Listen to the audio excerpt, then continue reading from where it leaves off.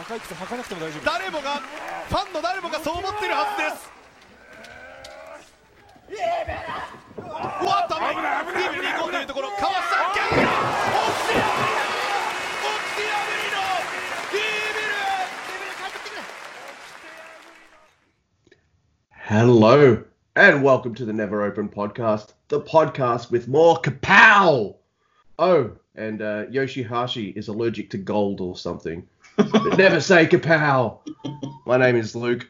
I'm the host of the Never Open Podcast. And with me, as usual, is Andy. Say, howdy, partner. Howdy, partner. How was that? That was a little teaser. Howdy, partner.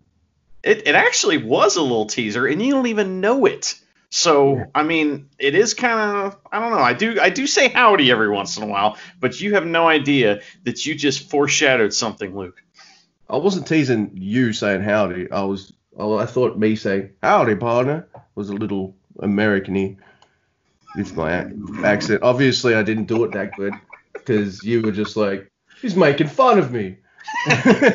This is why the American accent's not a good idea, Andy. I thought we were making fun of Southern people just then. That's what I thought. But it turns out that you were making fun of me. Okay, that's fine. America's big. No, I wasn't making America's a big country, and I don't know where everything is geographically. So, like, I'll just do an accent, and you'll just be like, who's he making fun of there? I don't know. But yes, everyone, welcome to the Never Open Podcast. I'm Luke. Yes, we've got Andy with us as well. And you can contact us pretty easily online. Usually through the tweet seems to be the way to go, which you can catch both of us as Never Open Entity at Never Open Pod on the Twitters. I can never say Twitters properly. And you can follow me on the tweets as at Grumpy2EB. That's a number 2 and an E and a B. And Andy's over there on the tweets as well as Drucifer tweets. So, rhymes with Lucifer, you'll do all right. That's right. Every once in a while I run into someone that reads that and they go, Drew Cypher? And I'm like, no, you fucking idiot. Come on. But then I pat him on the back and say, I'm sorry. He made a Leggett mistake.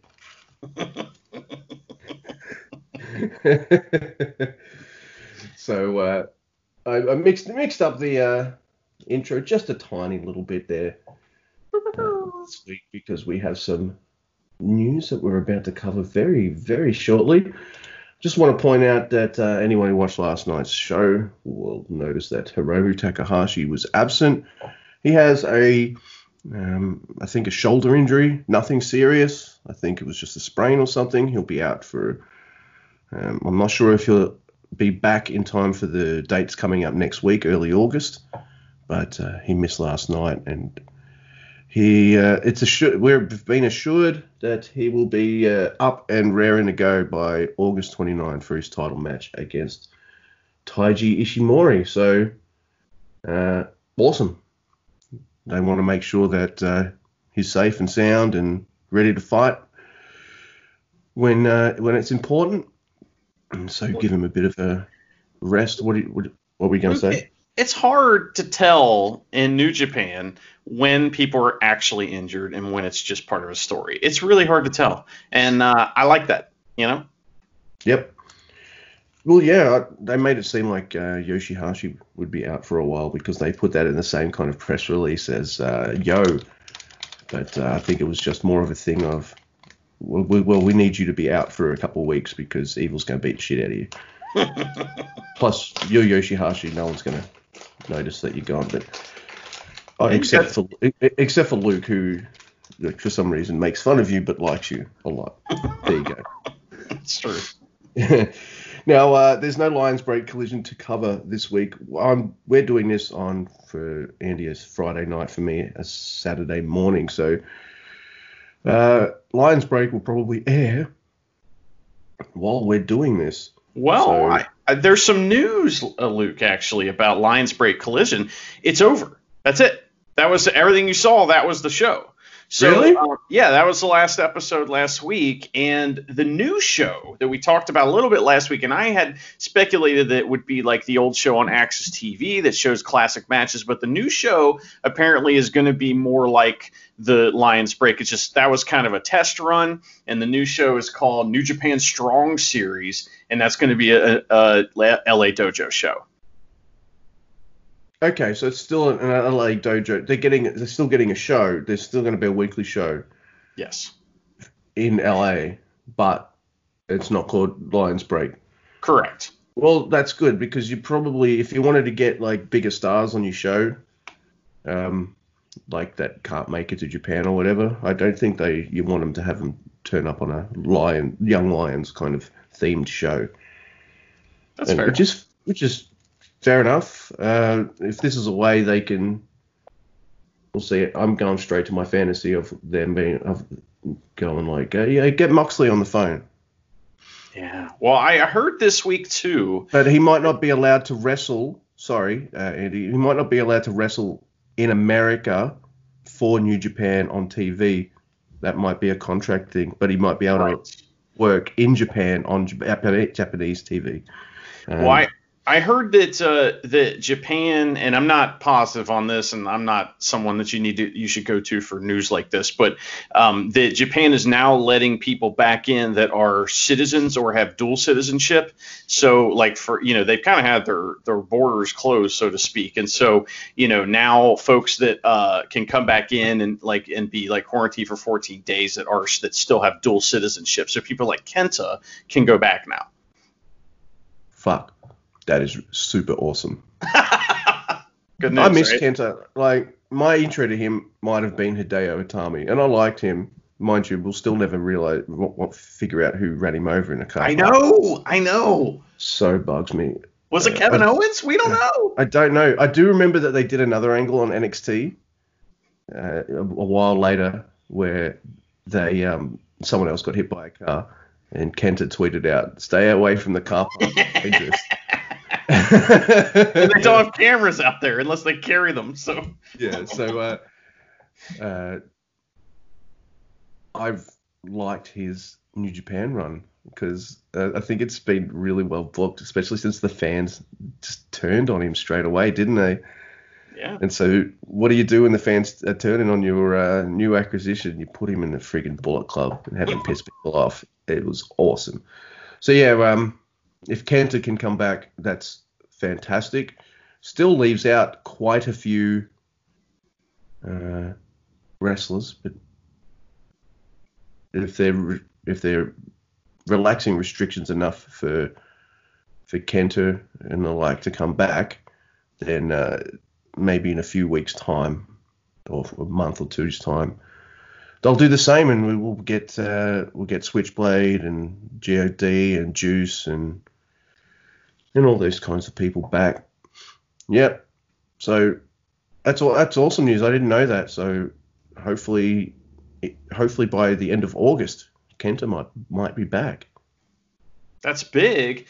Because we got this show to talk about everything, Luke, but there's kind of been this big news in New Japan, and it's very different and not something that they would normally do these days.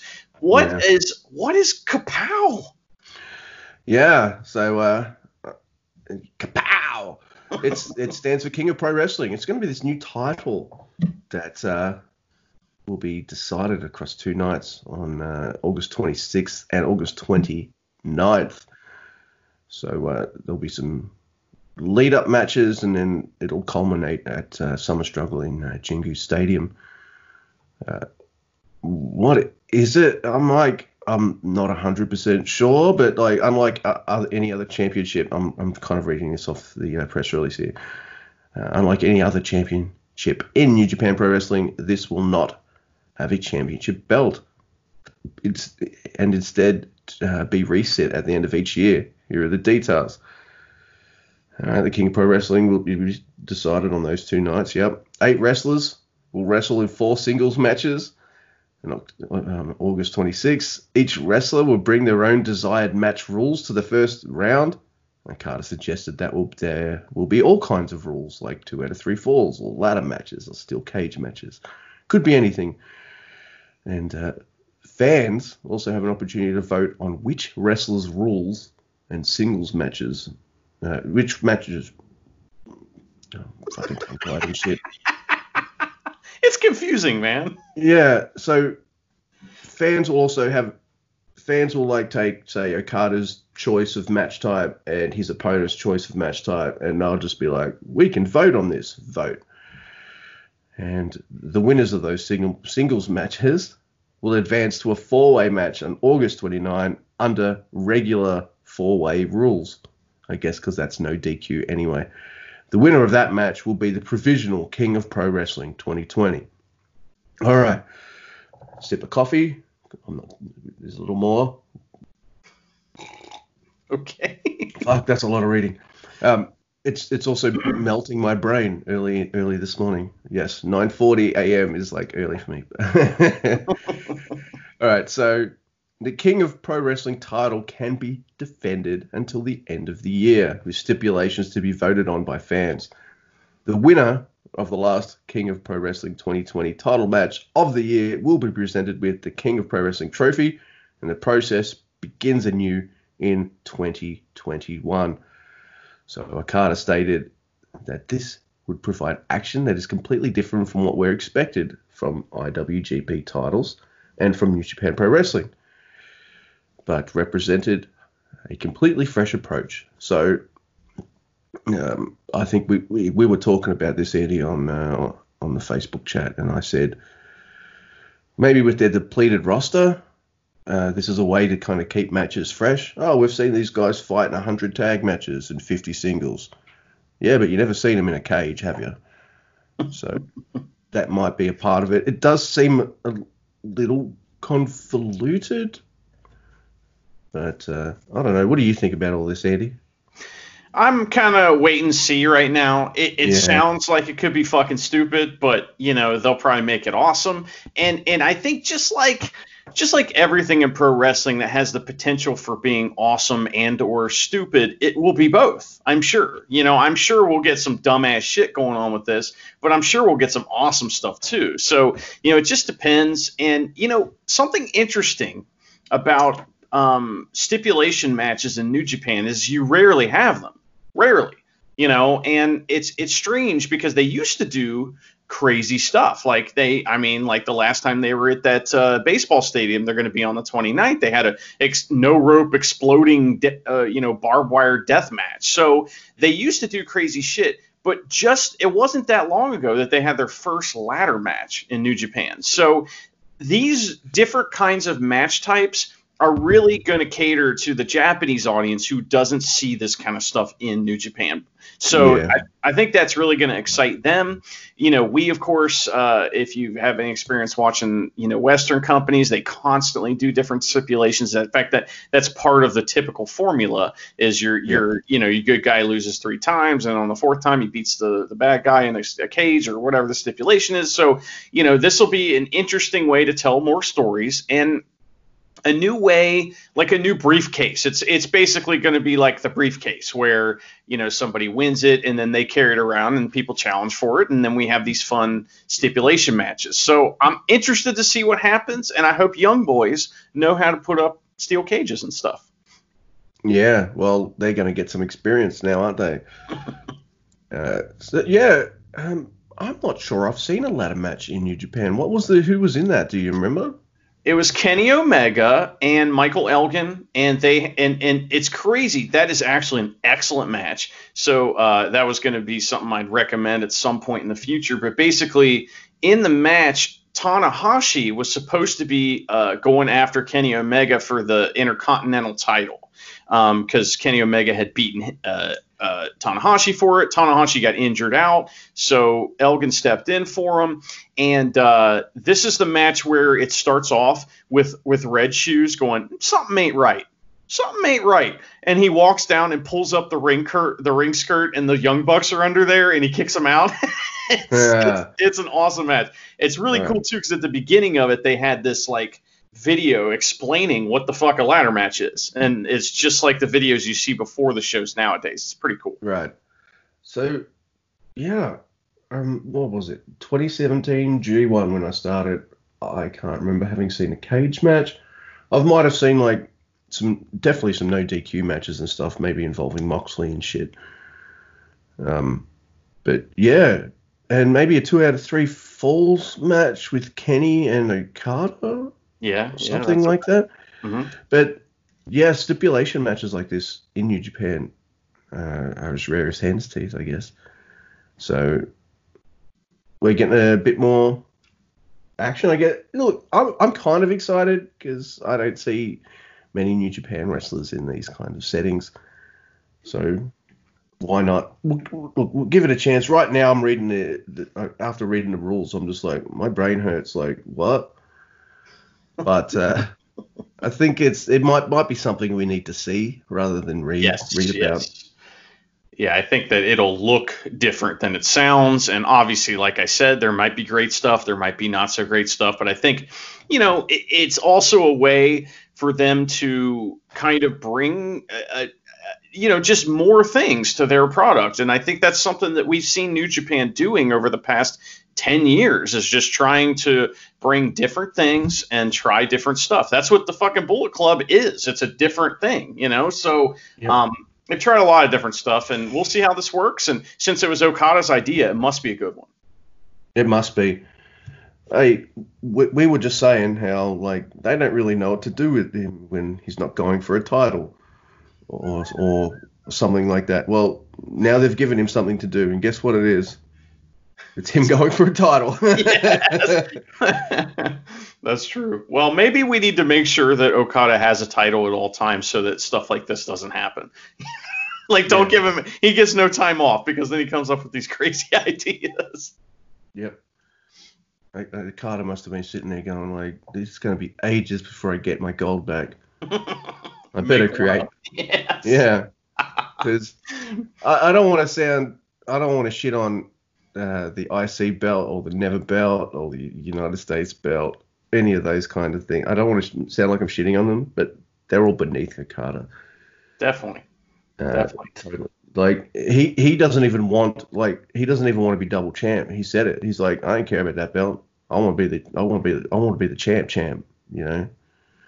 So they've given him something to do, which is title related. If it ain't broke, I guess don't fix it. This is definitely a wait and see kind of situation. Yeah, and the young boys are going to learn how to put up some new shit that's going to be good for them. So let's move on from Kapow, which is Kapow. By the way, if Yoshihashi wins, even temporarily, the Kapow title, he will be known. Sorry about that. He will be known as the King of Pro Wrestling, at least for just a short time. Yes. So expect Yoshihashi to either not even be one of the 8 men in this, or be in there but not win. That's kind of him. That's him in every match, right? He'll be in there, or he won't, but he won't win. He'll get back. He'll get back up. Apparently. Oh, he's the worst. I want to believe. I like him, Fox Mulder and shit. All right, man. Look, I think everyone's heard enough of Kapow, and they want to know a little more of Master Wato. So don't we all? Do you want to be Wato and I'll be interview dude, or do you want to be interview? Yeah, I'll be Wato. I mean, I've been sitting here for my whole life thinking I wish I could be, Master Wato, or at least ever since I knew about him. So now I get the chance to be Master Wato because, Luke, it is time for the triumphant return of a dramatic reading. Yes, it is. And we live vicariously through Wato because he has awesome blue hair, and Mr. Andy has no hair, and me, I'm very fastly losing mine. So our hair careers are long over, and we do admire those beautiful blue locks of Master Wato. Now, Luke, okay, maybe not. This interview is very long, so we're just going to go until it isn't funny anymore, right? I mean, that's kind of what we're doing. Oh yeah. So Okay. this isn't taken off a press conference like the evil one. This is like just a fucking normal interview. So I was either going to send you this one, Andy, or I was going to send you the interview with El Desperado and Dowkey. But I think I made the right decision. Oh, we did get a response from Dowkey, though. Dookie did read this press conference, and did you see his response on Twitter? Yeah, I did. It was awesome. He retweeted the interview and then wrote above it, "Shut the fuck up." Awesome. All right, that was great. So without further ado, one of those. Let's get started. All right. Don't know if I've got 40s interview voice, but so let's get started by talking about your official debut, July 11 and 12 in Osaka-jo Hall. How was that experience? Oh man, like I was finally back. It was great to show fans a new side of me. But at the same time, it was like, okay, man, the real fight starts now. We saw signs that you were coming on June 15 in that teaser video. Yeah, man. So we found out later that it was you in that video, but you were doing some moves we don't normally see from Japanese wrestlers. Right, man. It was something different, I think. A neat little way to show myself. I would have liked to have done more to show myself in that ring, but then a certain someone showed up.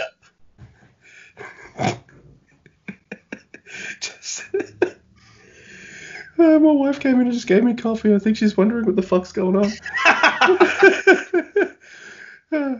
So, just as you gave your first address to fans on July 3rd, there was Dowkey with that iron pipe. Man, there was only one thing for it after that, so that brought us to Osaka. Dowkey was like, we're probably doing the whole thing now. I can't stop laughing. Dowkey was laughing at you backstage after that, asking if anyone had such a pathetic debut. Man, we both have shared past in Mexico, but I didn't think he would be lying and wait for me like that. That first moment back to any wrestler is important, but it was a bit different to what you had envisioned. Yeah, I talked about reaching the very top in New Japan, and I had plans to challenge Hiromu Takahashi right out the gate. But when Dookie showed up, that poop head, and became okay, first him, then everybody else, one by one, Mr. Interviewer. I like that. It's like, I'm going straight to the top. The lowest rung on the ladder. I'm going to fight everybody in order. I'm like, you could just beat Dowkey, then go for... never mind. Hey, Mr. Interviewer, I don't know why you're making fun of my answers, but my name is Master Wato, and I'm from Japan, okay? Dowkey has steadily grown his footprint here in New Japan over the last year. What is it like to step in the ring with him at the New Japan Cup final? Man, his feet stink too, I'll tell you what. His moves pack a bigger punch than I was expecting. I didn't know. Especially his damn kicks with them stinky feet. I don't think I was in that much trouble during the match, though. But his Daybreak DDT definitely came as a little bit of a shock, I'll tell you what. If you were to give yourself a grade on that match in terms of how much your potential you were able to show, what would you say? Well, if I think about it, I'd say 60%, I think is how you say that. I don't think that's all of what Master Wato is. I want to gradually show off more of what I can do, especially now that I have an opponent in mind to take down. He did have an opponent in mind to take down. It was Hiromu. Never mind. We saw some moves, and some kicks from you that we don't normally see in pro wrestling. Well, I thought those kinds of strikes would be interesting to see in like a wrestling match. I want to create a blend of wrestling, MMA, that's that ultimate fighting stuff, karate, and kung fu. That's what Bruce Lee did. He did that kung fu. You remember that?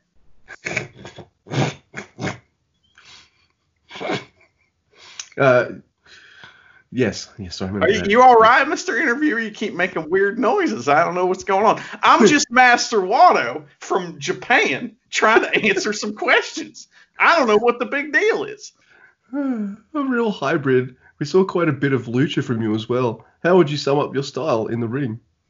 Well, I think mostly strikes, about 50%. And then 20% is going to be grappling. And the rest, I can't count. I don't know how many more percent's left, but the rest of it would be that high-flying wrestling. That weirds my brain out because, like, all right, so he said he did about 60% against Dalkey. So does it mean he only did like 40% strikes and then 20% grappling? Or was it, because it equals 70 right there? Or did he do the 50% strikes and then 10% never mind. Mr. Interviewer, I learned my math from Scott Steiner, okay? I've been watching Scott Steiner for my math. So your backbone is in those kicks. Yeah, I'd say so. If I think of new moves, I'm always thinking, or double team combinations is what they call them. I'm usually thinking about kicking. I like kicking. You finished the match with a facebuster from a powerbomb position. Well, that's not a kick. You're right. But that's not a move you see a lot in Japan, like lately. So I thought it would be good to stick people with it.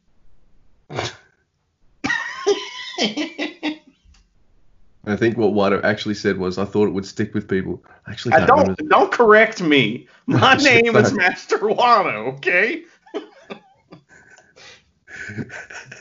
So you're thinking about how to be original every step of the way, except maybe 60%. Well, that's, there's some percentage. I don't know percents and that math stuff, but I definitely want to show people things they haven't seen before. But man, I don't know if I have time to do it because all I'm doing is talking to you. And that top rope maneuver you're calling RPP? Yeah, a lot of people fly by jumping up in the air and waving their arms around and stuff like that. With that move, I jump outward, like that means out, like towards, and twist in the midair. And it's similar to the kind of move that, I don't know if I'm pronouncing this right, but Soberano Jr. Does. But other than that, it's pretty different to anything else. With your voice, I can understand why Dalkey wanted to beat the shit out of you. It's a gorgeous move, but high risk. Did it take a lot of practice? Well, hell yeah, it did. What do you think this is? It started out as something very different. I was just flipping and flopping all over the place, but then I got in control, and I was thinking of something like an inverted stardust pressed. I don't know what the hell that is, but I'm going to invert it, and there'd be like a splash at the end. But the more I tried different things, there were like more rotations, and then it became like the RPP. What does RPP mean? Well, it does stand for something, but I'm not ready to tell y'all about that. I mean, when will the time be right? You'll know. You'll find out. Before you can even take in the satisfaction of winning your match with Dalkey, Yoshinobu Kanemaru came along and hit you with a backdrop. Yeah, I said in my backstage comments that Suzuki-gun sure loved jumping people. In my mind, I was thinking, again? Certainly being the new face makes you a target. When it comes to Kanemaru, he obviously is a tremendous wrestler, but I want to outdo him and come out on top. I have a lot of options for finishing moves, not just RPP, and you don't know what that stands for, but I do. I'll fight him at any time. I'll tell you what. You said Osaka. You said after Osaka that it seemed as if Suzuki-gun were coming for you, so you'd take them all on. Desperado was dismissive, though. Well, the very fact that he had to respond says that he got an eye on me. He looking at me with that eye. When I beat Kanemaru, I'll really be on their radar, and then they're going to be all looking at me with their eyes. It was some of these fucking questions, dude. They don't end in question marks. They're just like, here's a comment made by interviewer. Respond to that, please. All right. All right. Well, we need to wrap this up because this is going way too long. I need time to do my flippy flops. All right. And you need time to figure out what RPP stands for too, I think. I know. You don't know. I know. So, do you like having PP?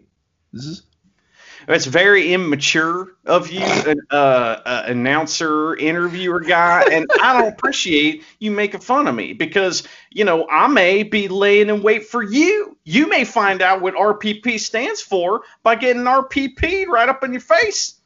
Yeah, that just reminds me of that shot someone put on Twitter of Uemura's face when he was in a submission hold, but his face was like right near Suzuki's butt. That was pretty funny. So, look, it was Hiroyoshi Tenzan coming out to make the save for you after Kanemaru attacked, which is quite the surprise. This ain't even a question, but you're telling me I wasn't expecting Kanemaru, and then I didn't expect Tenzan either. When I saw him, I was wondering, where's Breadman? But I think I had a triple take. Yeah. Is there something in particular that connects you two? Well, I guess we're both from West Japan. He kind of talks like me, too. The place that we're from is called Kensai. So I guess that's a bit of a link. Either way, I'm glad to have him on my side. You seen Tenzan? Man, he's turning it on. I love him. He said he'd back you up with everything he has. Well, that's weird, but I never for a second expected it. Like I said a second ago, but I'm really happy that he's here. I'd like for us to both to go on this journey together. It's definitely an interesting combination. The Wild Bull and the way to the Grand Master. It's definitely exciting. Oh my God, this is a really long interview. Yeah, I think we need to wrap it up here. Let's go. So look, I have to go. My planet needs me. You need your PP? Is that what it is? Yeah. We'll conclude this Master Wato, and maybe we'll just put the rest of the interview up on the website. How's that sound, mate? Well, I'll tell you what, I just appreciate you talking to me, even though you're terrible at your job, but, I'm a good guy with blue hair, so I got to tell you that, you're good at your job, which is not true. Oh, but I just appreciate... Dalky was right. Shut the fuck up. Hey, man, color blue, that's my shit. And I just want to tell all the Master Wato fans out there, I'm leading you the way to the Grand Master, so you just follow me. You follow me. And we'll have ourselves a good time kicking bad guys in their daggone faces. Tell you what. Oh my God.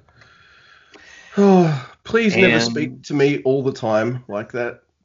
I would never be able to take you too seriously. I'm sorry, Southerners with that kind of accent normally. I'd probably take you seriously, but I know he's putting on a voice, and it's kind of like. Well, is this over or what? Because I'm still talking like this. I don't understand. Yes, it's over. We're moving on. Okay, all right. Hey, that's Andy. I'm back. That was fun. Yeah. And I'm thinking to myself, we're near the end. Oh, no, it's halfway through. It's a pretty decent interview. I know we made a bit of fun of him, but...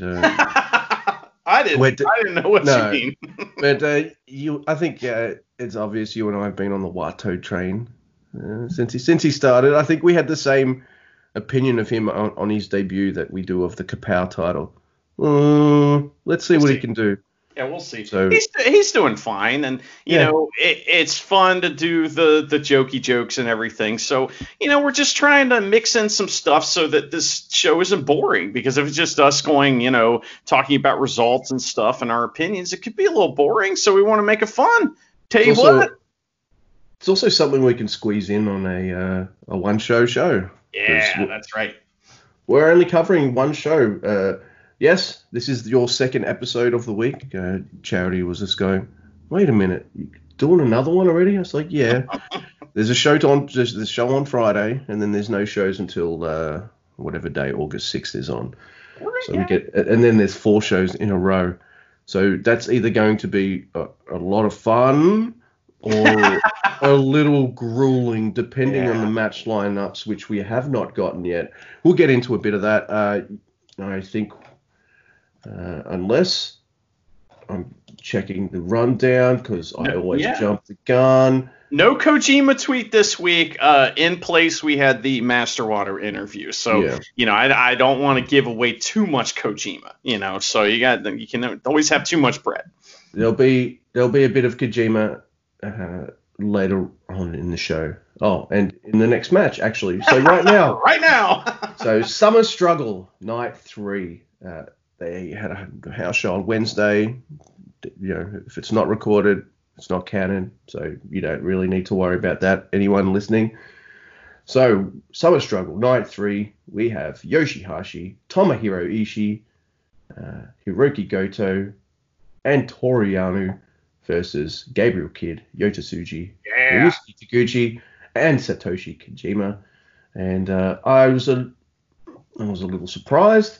I thought they were doing something with both Kidd and Makabe, but maybe they can put that on the back burner a little bit.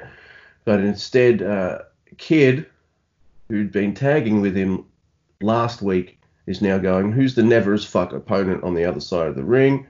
Yeah, it could be Goto, but when you want to show how tough you are, you got to pick a fight with Ishii. So that's exactly what he does. He's all fired up too. I think even when the match ended, which we'll go into in a little bit, he was standing on the outside just waving his arms at him going, come on! He's fucking fired up, Gabriel Kidd, and I love it. So he goes after Ishii, which is really good. There's all sorts of like fun stuff you expect. There's some fun Taguchi stuff with his butt. I did ask Andy, because Taguchi's been in the first match a couple times in the last week. I said, how does it feel waking up early in the morning and seeing someone attack someone with his ass? And he said it was pretty cool. Yeah, it's pretty cool. I agree. I like Taguchi a lot. Yeah, one of the things that he was doing is that he was bouncing around like he was a boxer or an MMA fighter. But you know how like they'll do little ghost punches and kind of, whatever, what do you call that?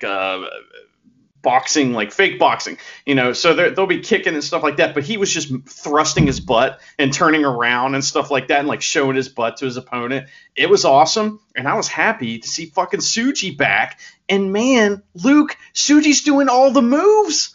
Yeah, Tsuji is look, I look forward to when Tsuji is advanced enough in the Young Lion program that he can get a haircut. Aww. It's quite a messy mop of hair that definitely needs some color in it, or to maybe be shaved on one side or something. Like, I think that'd be kind of cool or whatever, but he's definitely got Young Lion hair. Sometimes Young Lion hair is short and that's it, and sometimes it's like a big mess. But he's hitting all kinds of moves. He's putting it all together, Yota Tsuji, in my opinion. I don't know. I never know how long like a Young Lion is a Young Lion for. I think it's different, isn't it? Case by case kind of basis. Oh yeah, absolutely. It's different for different people, of course. But Yota Tsuji's definitely ramping it up. I will say that Yano takes the turnbuckle off, as he always does, and he gets thrown into it twice. Once, I think, by Satoshi Kojima himself, or Satoshi Kojima gets out of the way and he hits the things, and then the exposed turnbuckle, and then Yano hits it again. But I love this because he doesn't really need to do it. He could just do the roll up and that's it. But no, the fair play on Yota Tsuji, which is my finishing name for Yano's real finishing move, which is not a schoolboy. It's a punch to the nuts. Yeah. So a fair play on Yota Tsuji, and Yano picks up the win. I did notice that there wasn't much Taguchi Ishii fun in this match as there was last week. So you were right. It seems it was just like a mini feud to make the tag team matches a little more exciting, which worked. I kind of wish we got that match though. Strong style versus butt style would have been awesome.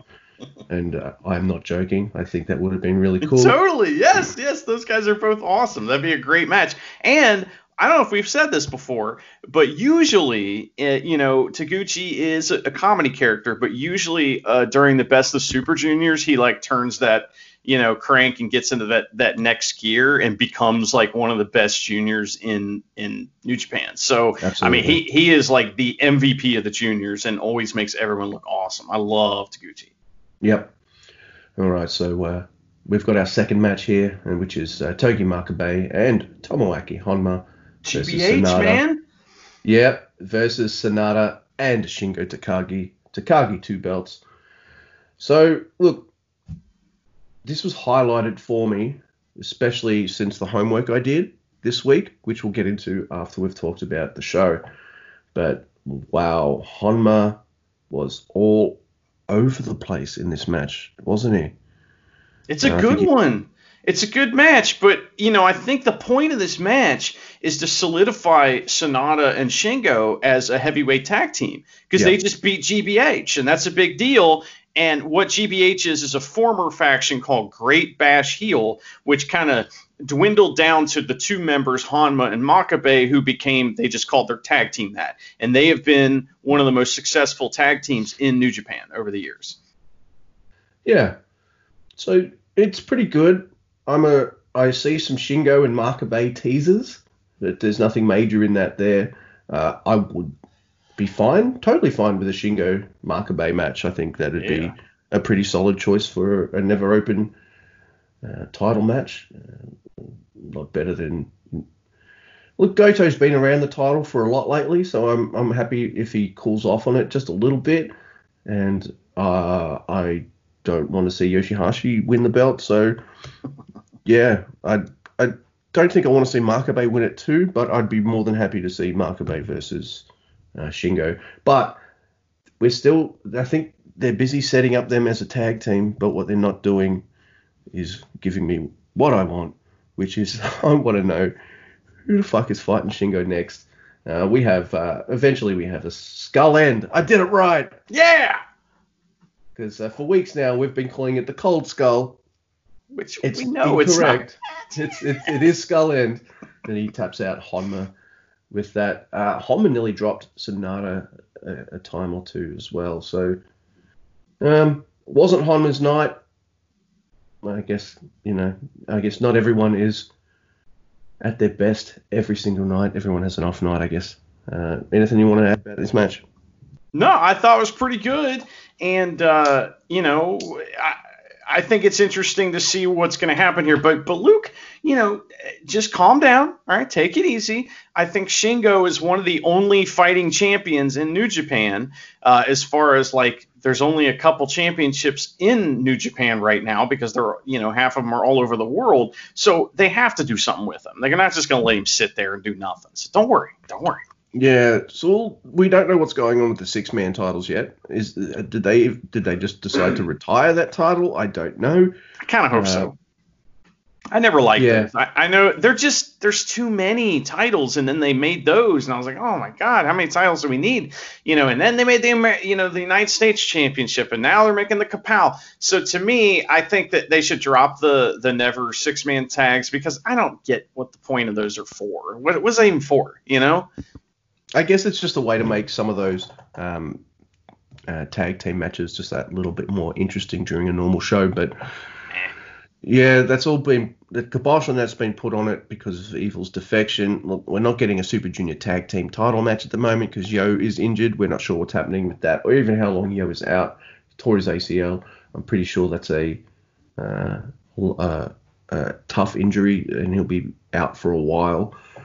So I wouldn't be surprised if they just keep them on Roppongi and just put it on the back burner, or they eventually have to vacate or something. Well, I heard some news about that actually this week. During the Kapow, during that interview, the chairman guy or whoever he is, I'm sure I should know his name, but I don't. He mentioned that that those tag belts need to be defended once every 6 months, along with all the other belts, but they're not counting the time that New Japan was closed against those champions. So So they have plenty of time still, and to figure out what they want to do with that stuff. Mm-hmm. But in effect, you've got 3 titles, 3 New Japan titles that aren't really doing anything. One's injury, one's story, and one's COVID, because Mox has the United States title, and as we said at the start of the show, I don't think he can be on a New Japan show on American TV, if that makes sense. It's some kind of weird thing. Like, they can do shows in Japan and have that be televised all over the world and stuff, but I don't think Mox can go to an American show and do that, unless they ask, like, hey, is it all right, because we need that title. But as you said, 6 months, like, anything can happen. Yeah. They're not counting that 110 days, which is what, 3 months? Just over 3 months. We've already established I don't know math today, so. Yeah, that's true. So, that's 3 titles that in limbo at the moment, which kind of sucks, but it is what it is. All right, moving on. We've got the Golden Ace, Hiroshi Tanahashi, and Kota Ibushi, with Wato, Tenzan, Hiroshi Tenzan, and Yuya Uemura. Sorry. His name is a little. Yuya Uemura is. Yeah. So look, I don't mind if he comes back from excursion with his name. That's fine. That's his name. That's perfectly fine. But if he wants to call himself something completely different, like I hope Alex that Alex guy from LA Dojo does, like, just so to make it a little easier for me to talk good. But on the other side, we've got Suzuki-gun, which is Daoki, Yoshinobu Kanemaru, El Desperado, Zack Sabre Jr., and Taichi. And it's a bit of a major Suzuki-gun beatdown, and it's watching this match where I think to myself, all right, I'm enjoying it, it's good, but I'm ready for the special matches to happen now. I'm ready for Dangerous Tekkers versus Golden Ace, the title match. I'm ready for Wato versus Yoshinobu Kanemaru. I'm ready for those to finally happen. But I do think this match is really good because it tells an interesting story, mostly revolving around Kota Ibushi and Hiroshi Tanahashi. Tanahashi gets his fucking ass kicked in this match, big time. Like, it's fucking crazy. And you've even got Uemura kind of like grabbing his arm and trying to help him to the ropes, helping him on, which I thought was cool. But yeah, Tanahashi's getting a beat down, and Kota Ibushi's got this fucking stone cold, look on his face. He does that sometimes. He might be a pretty boy, but sometimes you look at his face and you're pretty sure you can see like a stone cold killer right there, right? Yes. Yeah. And by the end of this match, Tanahashi was just dead on the floor. And I'm sorry. I know I'm supposed to feel sympathy for him, but when guys play dead like that, it's really funny to me. So, because he was just dead, he wouldn't move.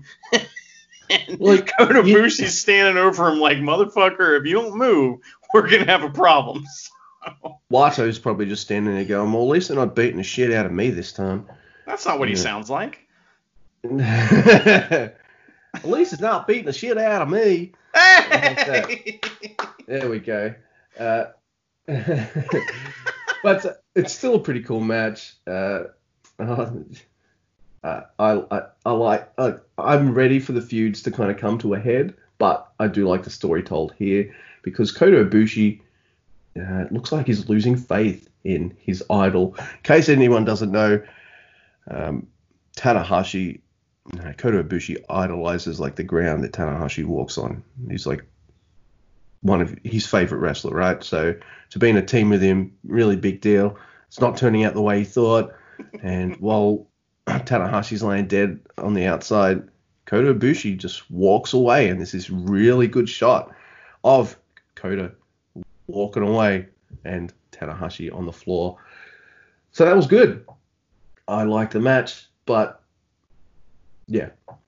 I'm ready to move on too. I mean, it's like, we've seen this exact match with one or two little different iterations, I think 4 times now. So it's kind of time to move on. So, they did a good job with this, and I get where they're going and everything. It is interesting, too, because the story of Kota Ibushi's inability to maybe believe in Tanahashi mirrors what the fans have maybe thought about Tanahashi, too. So, it's that's kind of the story they're telling. So it makes a lot of sense. It's just like, all right, how long does it take to tell this damn story? Come on. Yeah. So we've got cleaning and disinfecting, all that kind of shit.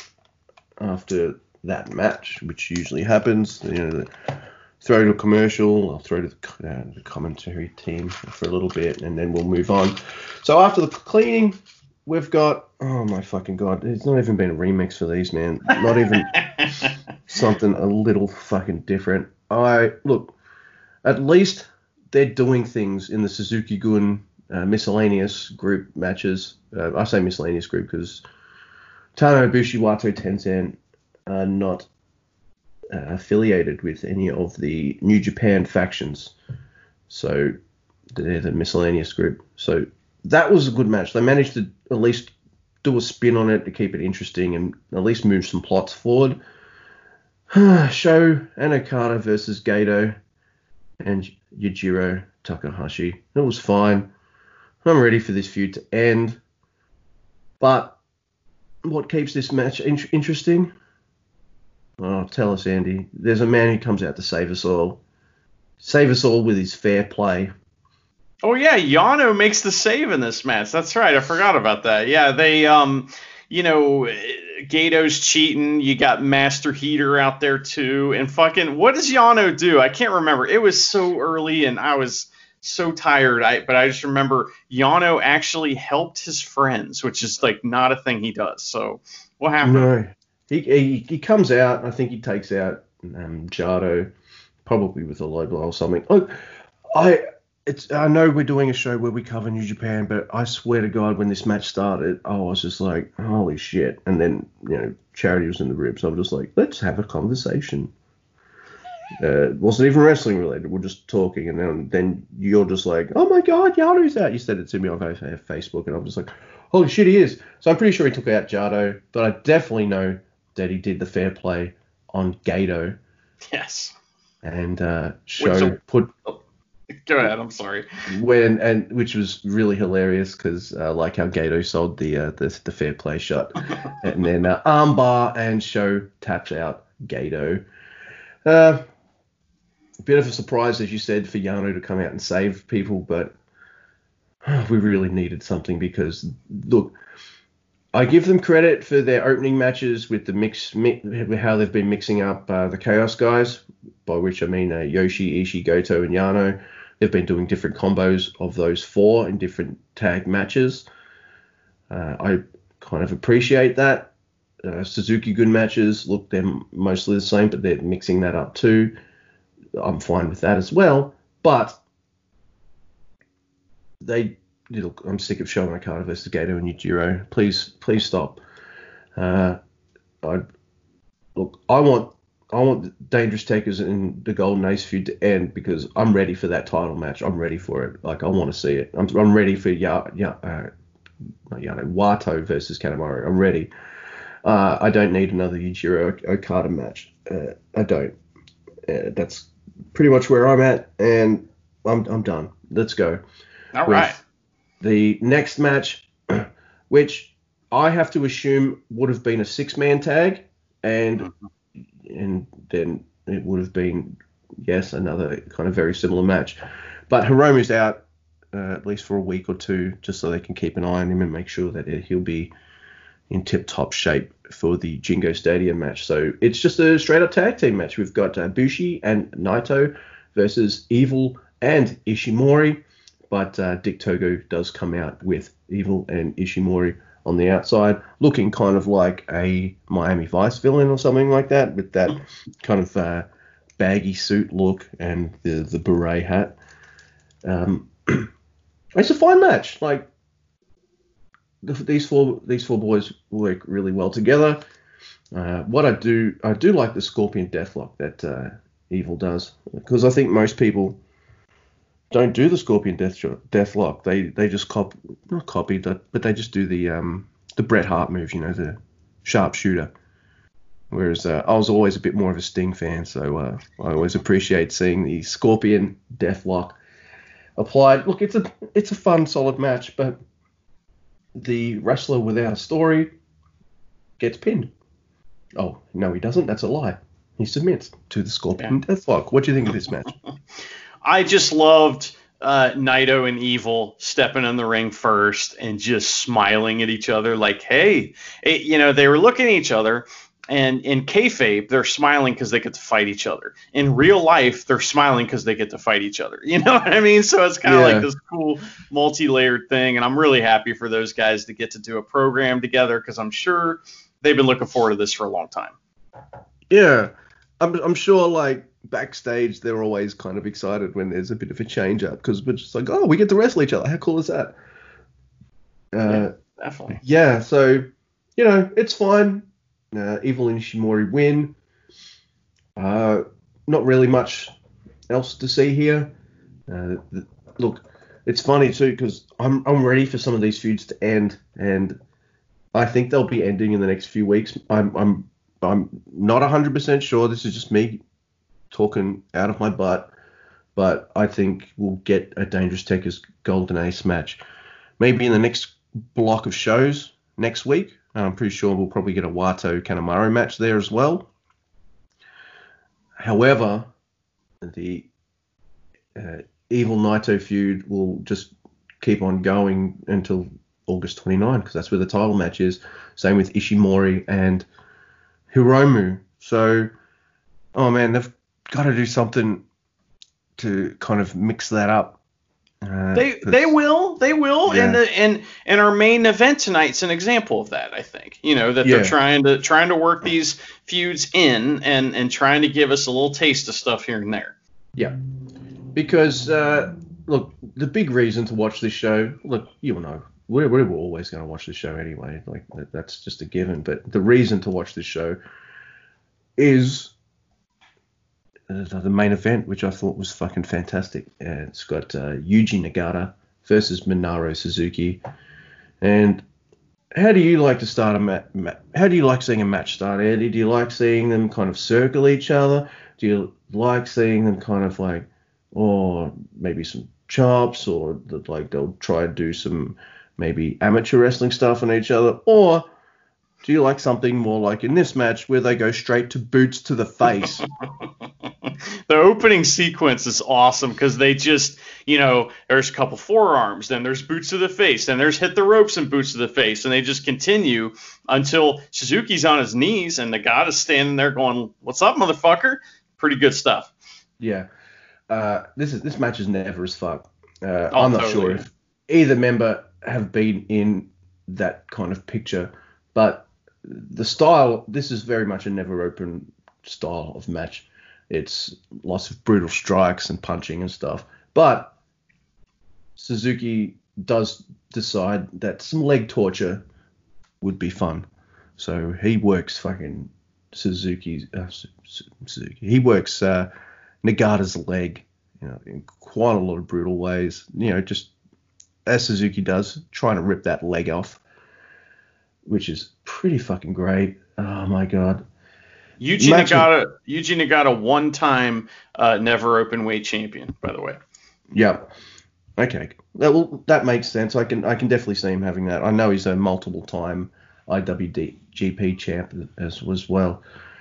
Not sure if Suzuki's held the never title, but he'd be perfect for it, I think too. So I love this match. What did you did you like this match more than their tournament match from almost a month ago, or do you like this one better? What do you think, Andy? Oh man, that's tough, because that tournament match was kind of like breaking the seal on wrestling, you know. So like that, I really has a special place in my heart. I think I'll remember that one longer than I'll remember this one. However, this one did something awesome to me. This is how I can tell I love a match. Is it's all of a sudden over. And I'm like, what happened to the time that I just spent? I thought this was 7 or 8 minutes when I watched it. That's how it felt to me. And it's a 20-minute match. It's like, it's over. I thought it was really short because I just got lost in it. I thought it was fucking awesome. These two guys just beating the shit out of each other. There's very little downtime in it. And it's an old guy version of a hot shot match. It's fucking awesome.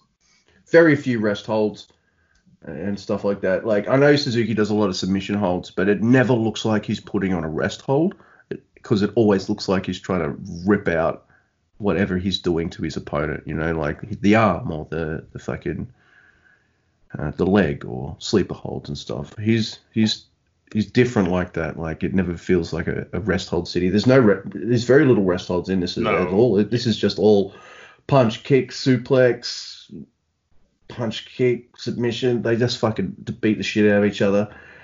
But Suzuki manages to put on the Gotch style pile driver, and he gets his revenge after losing to Yuji Nagata in the New Japan Cup. And then after the match, we had to wait a little bit, but the translations came, which is really nice, because usually when the main event happens in New Japan, whoever wins usually cuts a promo. So it's Suzuki's turn, and he's like, none of your strikes, none of your punches, nothing you did even hurt me. Ha ha ha, you suck. And you're just like, damn, what an asshole. And then he teases the fans and shit, saying, I've got a surprise. I'm not telling you what it is, but I've got a surprise. And you know what that made me think, Andy? I don't know. What? All right. How would you feel Minoru Suzuki versus Shingo Takagi? Oh, that'd be amazing, because Suzuki is actually a one-time never open weight champion, just like Yuji Nagata. So he does have that pedigree of doing it, and I would love to see that match. I don't know if we saw that in the G1 or not. I feel like they were in opposite blocks, so I don't think we've seen that match yet. Yeah. Also, it could be that the King, which is Suzuki's kind of nickname, it could also mean that the King wants to also be the Kapow champ, the King of Pro Wrestling. So that's probably more likely, I would think. But you never know. Yep. So that's easily match of the night for me, followed by the miscellaneous versus Suzuki-Gun match for me. Solid show. Like, that's fine. I'm ready for some feuds to kind of come to a head and all that. I think if Kenta is cleared to come back, that'll take, 2-3 weeks before we can see him. That's plenty of time for him to come in August and freshen up the whole Bullet Club LIJ feud, things like that. But yeah, solid show, worth it for everyone just to watch Nagata Suzuki. It's fantastic stuff, and also to see the Tanahashi Kota Ibushi stuff as well. All right, so that was a fun show, but that wasn't all the wrestling we watched this week. No. Real quick, though, just a couple things I want to mention. One is that the next shows we'll be covering will be starting on August 6th through the 13th, and there's like 100 shows in that 7-day period, or whatever. Yeah, 7-day period. So we'll be covering all those. And I just wanted to real quick mention something to the listeners. You don't necessarily have to have New Japan World to watch a lot of this stuff. We're about to talk about a bunch of different matches, and most of these are on DailyMotion.com. I mean, I don't work for them or whatever, but they have almost every major New Japan match on it. Sometimes it's in HD, sometimes it isn't. But a lot of the stuff we're talking about, you don't have to watch on New Japan World. And New Japan World has this thing called VTR. And a VTR is like a it's like a promo video that includes like what happened in the match. So they usually have those up on New Japan World for free. So you can kind of watch some of those for free, and they have a bunch of matches up there for free. So I'm just trying to, if there's people listening, they're like, well, I don't have New Japan World. What the hell? I'm just trying to say, like, there's other ways to watch it, and then there's, of course, other means. You can also find it by other means. But yeah, we had some on YouTube as well, though, dude. If you follow New Japan Pro Wrestling on YouTube, every week they give out a free match. So that's also a good way to dip your toes in, see what New Japan's all about. I don't know if they've got a playlist full of all their free matches, but it'd make sense if they did. So yeah, they've got free matches on their YouTube channel as well. So it's not always recent matches. Like the matches might be 6 months or more old usually, because they don't want to give out their new shit for free, which is totally understandable. But they've got a lot of old shit they can dangle in front of your eyes and go, this is why you want to jump on board. So yeah, there's various ways you can catch some New Japan matches and see what all the fuss is about. Is that what we're doing? We're fussing. We're fussing. Well, what was your match recommendation last week or last episode, Luke? All right, so I was quite happy with my pick this week. Yes, sir. Was my first AJ Styles New Japan match versus Minoru Suzuki. This is the G1 Climax 24. One little thing, nitpick that annoys me is the champ came out first. I hate that. Otherwise, I don't have any complaints. So that's that there. Who is the champ, Luke? AJ Styles is the IWGP champion. So that's pretty cool. The belt looks pretty good on him. So I guess it would have been pretty exciting to watch New Japan at that time. But yes, I totally missed the AJ Styles era of Bullet Club. I watched the Kevin Kelly version. I don't know if you did as well. I really like his kind of archival commentary. It's just him by himself, and he'll call the match, but he'll also give you a bit of backstory and things like that.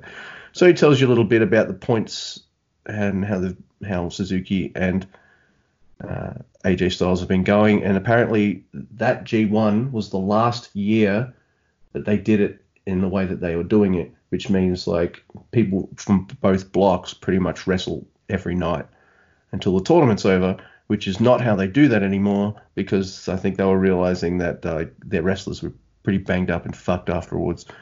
So how they changed it from after the G1 24, so from 25 onwards, it'll be A block on one night and featuring B block previews, and then the next night it will be A block previews and then B block matches.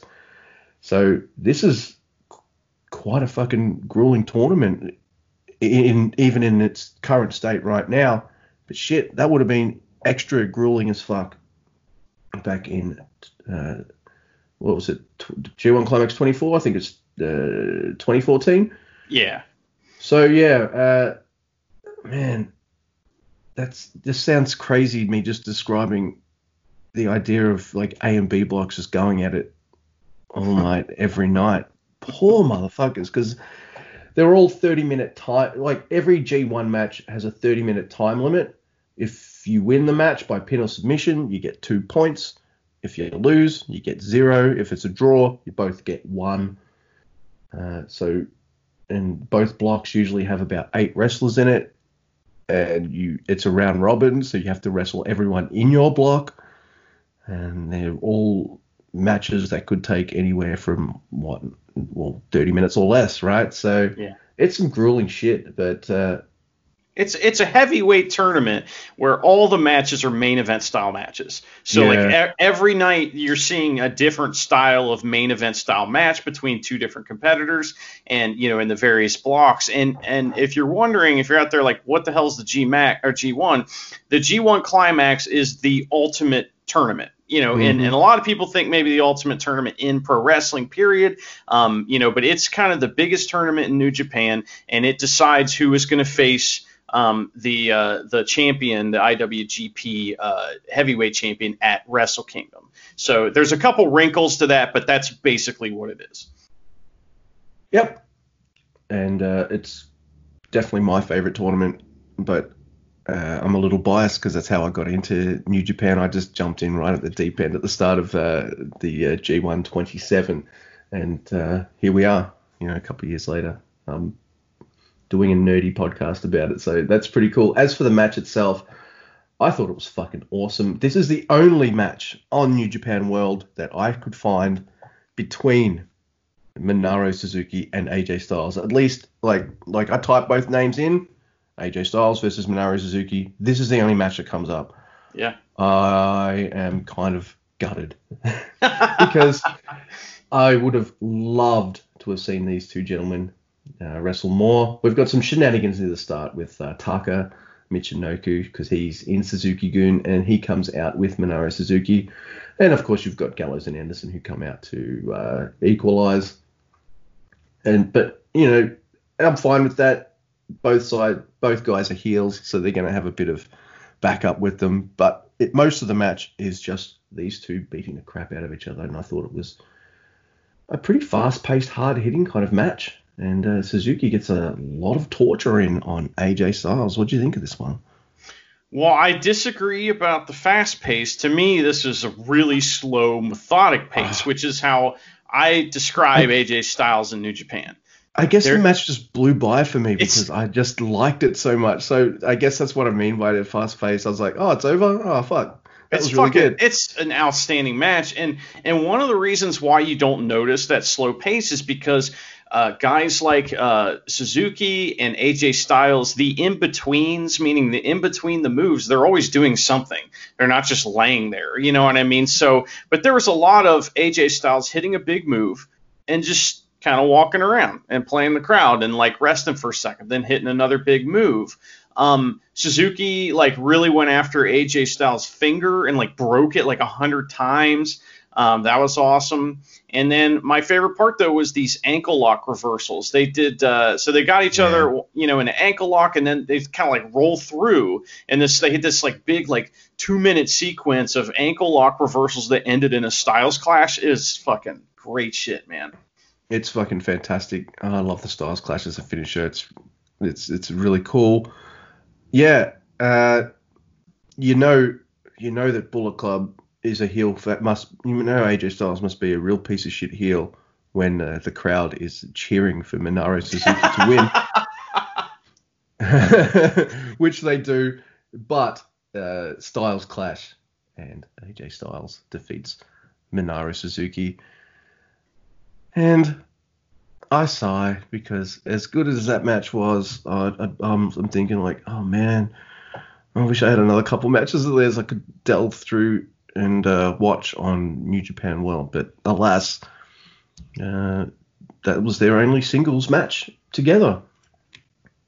Yeah, it's really good. And it's a shame. But at the same time, at least we had that. It's better to have loved and lost than to never have loved at all, Luke. So yeah, thanks, Bogart. All right, now your match. I'll let you talk about it, but the match is insane. Go for it. Well, my recommendation was Ishii as the Never Open champion versus Hanma from February 14th, 2015, New Beginning in Sendai. Never Open title match. Interesting thing about this match that I'm sure you noticed right away is Hanma is fucking over, brother. I mean, he is super over at this point. And Ishii is playing the heel in this match. So it's a little different than what we see nowadays.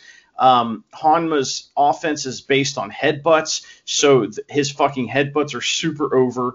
And one of the things I noticed about it this time when I watched it is that Hanma he has a very limited moveset. I mean, even then, when he was really, top of his game, so to speak, he has a very limited moveset. And yet, with all that, he still delivers in this match. it's, he gets the kick out of 2 top rope brain busters too.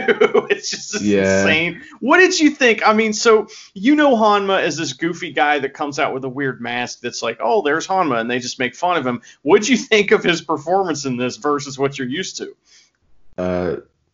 It's like apples and oranges, night and day.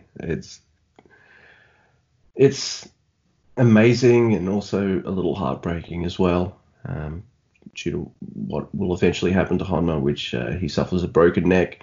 He recovers, but he hasn't recovered fully.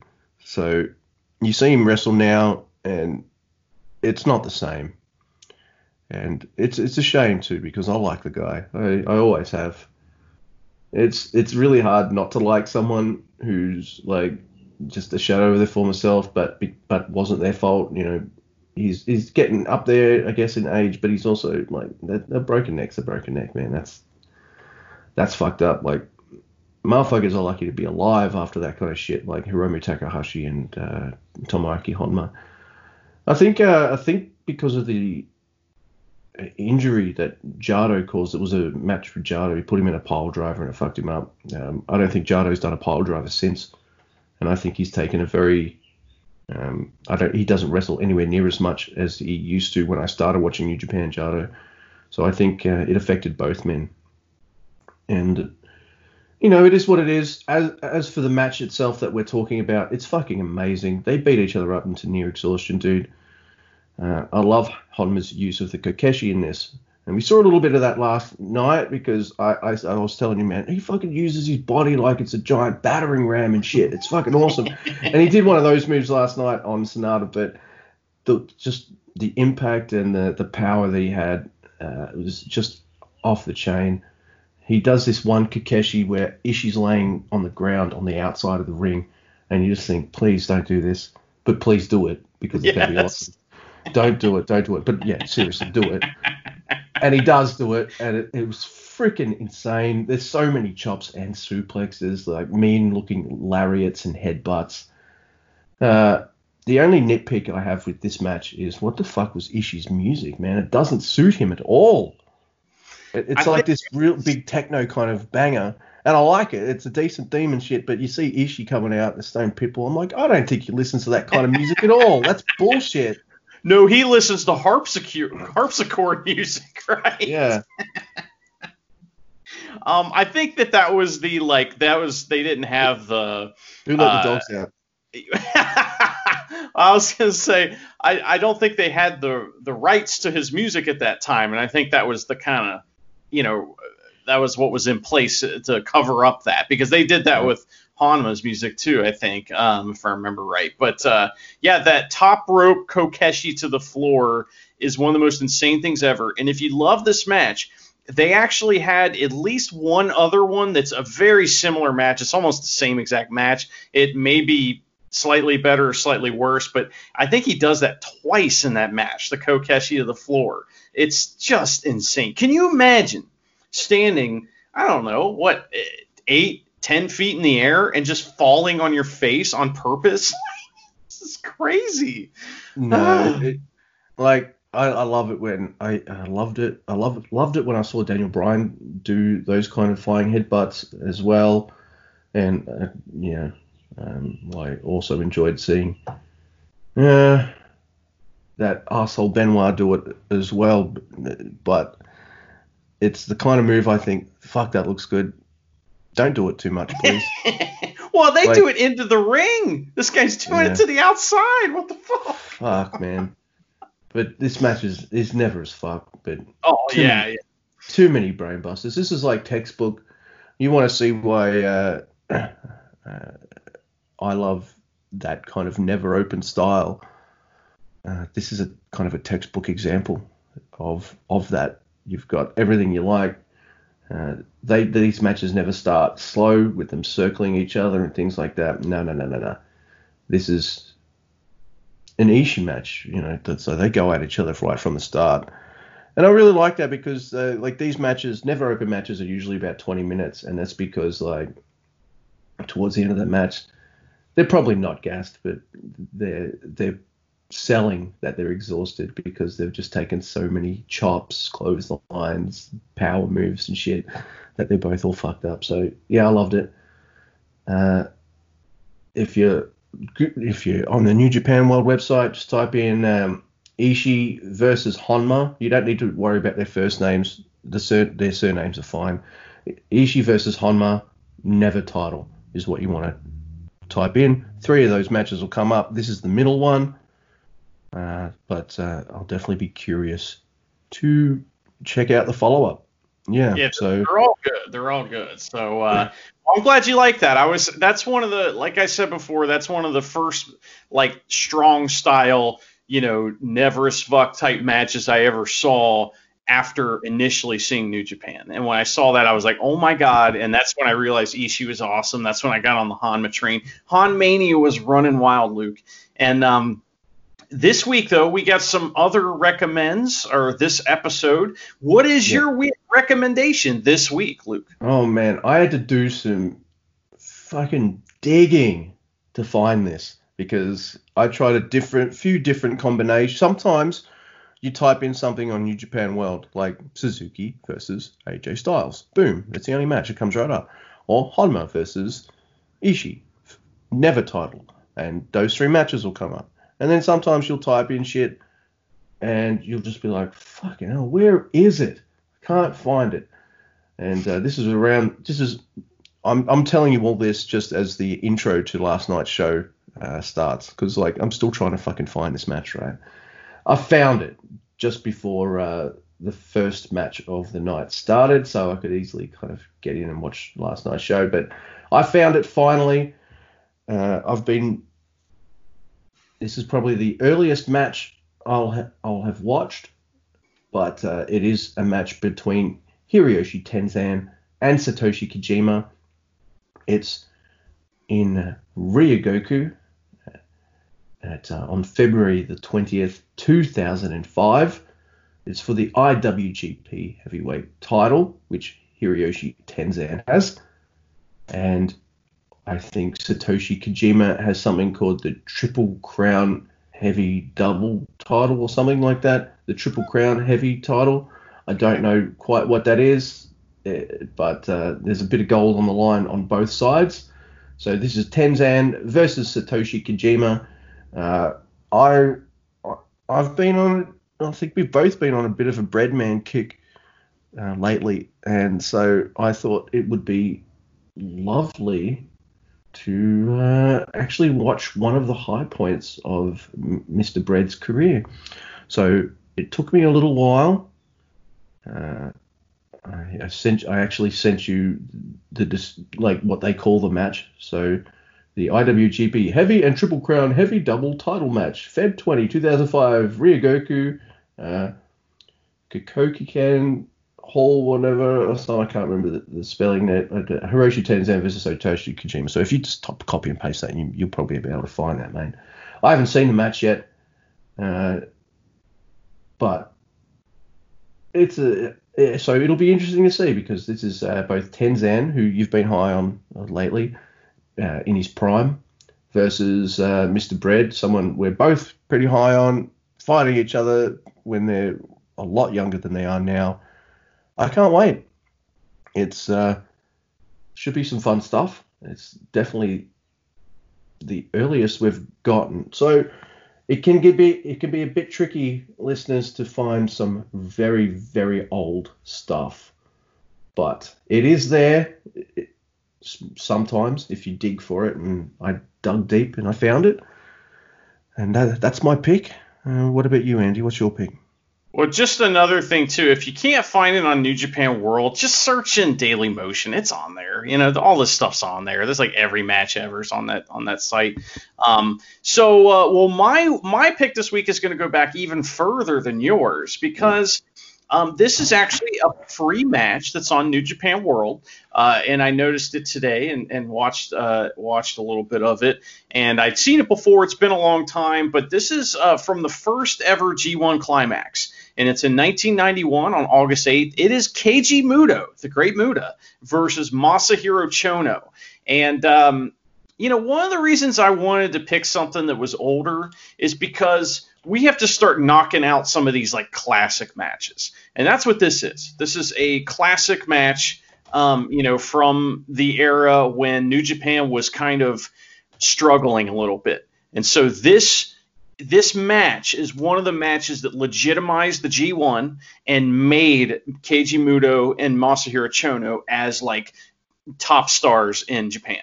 So it's a fantastic match. It's also, it is so awesome to see the Great Muta just move. Because he's real slow and then boom, he's real fast. And you get to see when you watch guys like him and, guys like Ultimo Dragon and Chono and stuff like that, you start to see other wrestlers in them.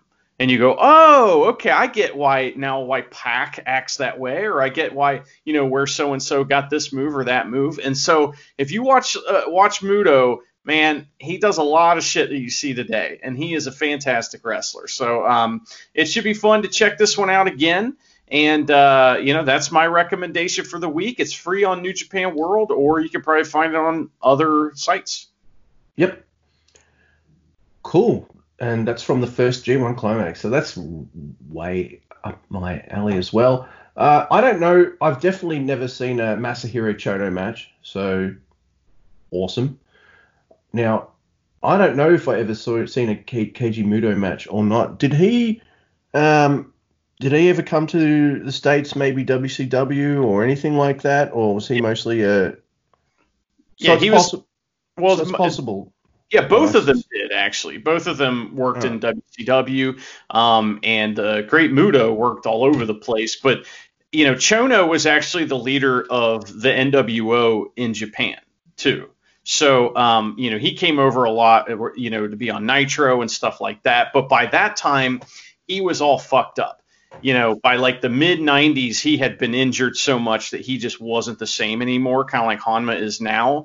And so this is in 91 at this match versus the Great Muta. They are both kind of in their prime, and they both can go, and it is fucking awesome. Sweet. So there's a good chance that I've seen both men in WCW then.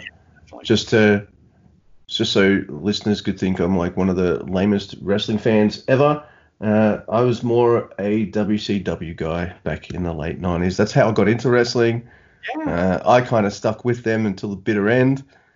But by the time they got to their bitter end, yes, I was still watching it. But of course, like so many others, I'd jump ship to the competition because they were just putting on better shit. I guess that's just how it was. But when I get all wrestling nostalgic, that say 97 to 99 era WCW for me is always something I look fondly back on. Mostly for DDP and fucking the cruiserweight stuff. Yeah. I don't know. I got behind DDP big time. I thought he was cool. But yeah, so I guess I might have seen them in matches back then, I guess. I don't know. So I'm definitely going to treat this as like my intro to both men, though. So, which it effectively is, really. So I can't wait. I'm excited. Well, awesome. We both dug deep, didn't we, for for our picks this week? Luke, who else worked in WCW back in the 90s? He's a guy we talk about at the end of the show every week. Oh, in Gato, we trust. Never as fuck.